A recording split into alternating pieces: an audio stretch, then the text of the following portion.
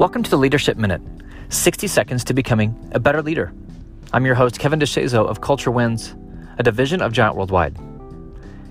Too often leaders are complaining about the results or lack of results that their team is getting, and they're complaining about the behaviors and the attitudes and the standard that their team is living. But you have to go beyond that. You have to look at the culture that you've created, because culture sets the environment for the standard to be lived. Right? And that standard and those habits ultimately create our outcomes.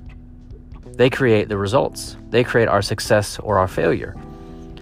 And so we say we want to be about this, but have we created a culture that actually allows for that standard to live and that standard to thrive?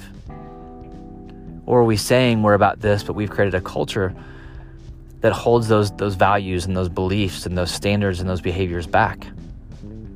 Right? We say we want a culture of collaboration, but we shut all of our doors and we don't include anyone in decision making.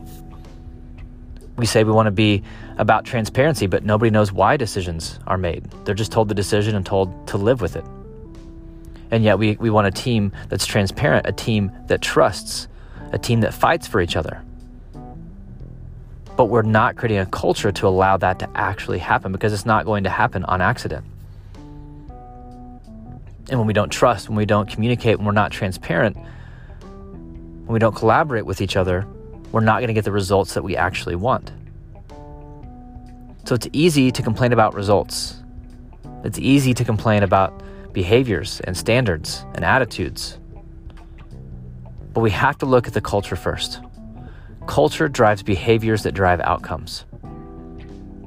If you want better outcomes, you need better behaviors. And if you want better behaviors and a better standard, you need a better culture. And leaders set the tone. Create the culture that you preach. Create the culture that you talk about. Make the standard, not just a talking point.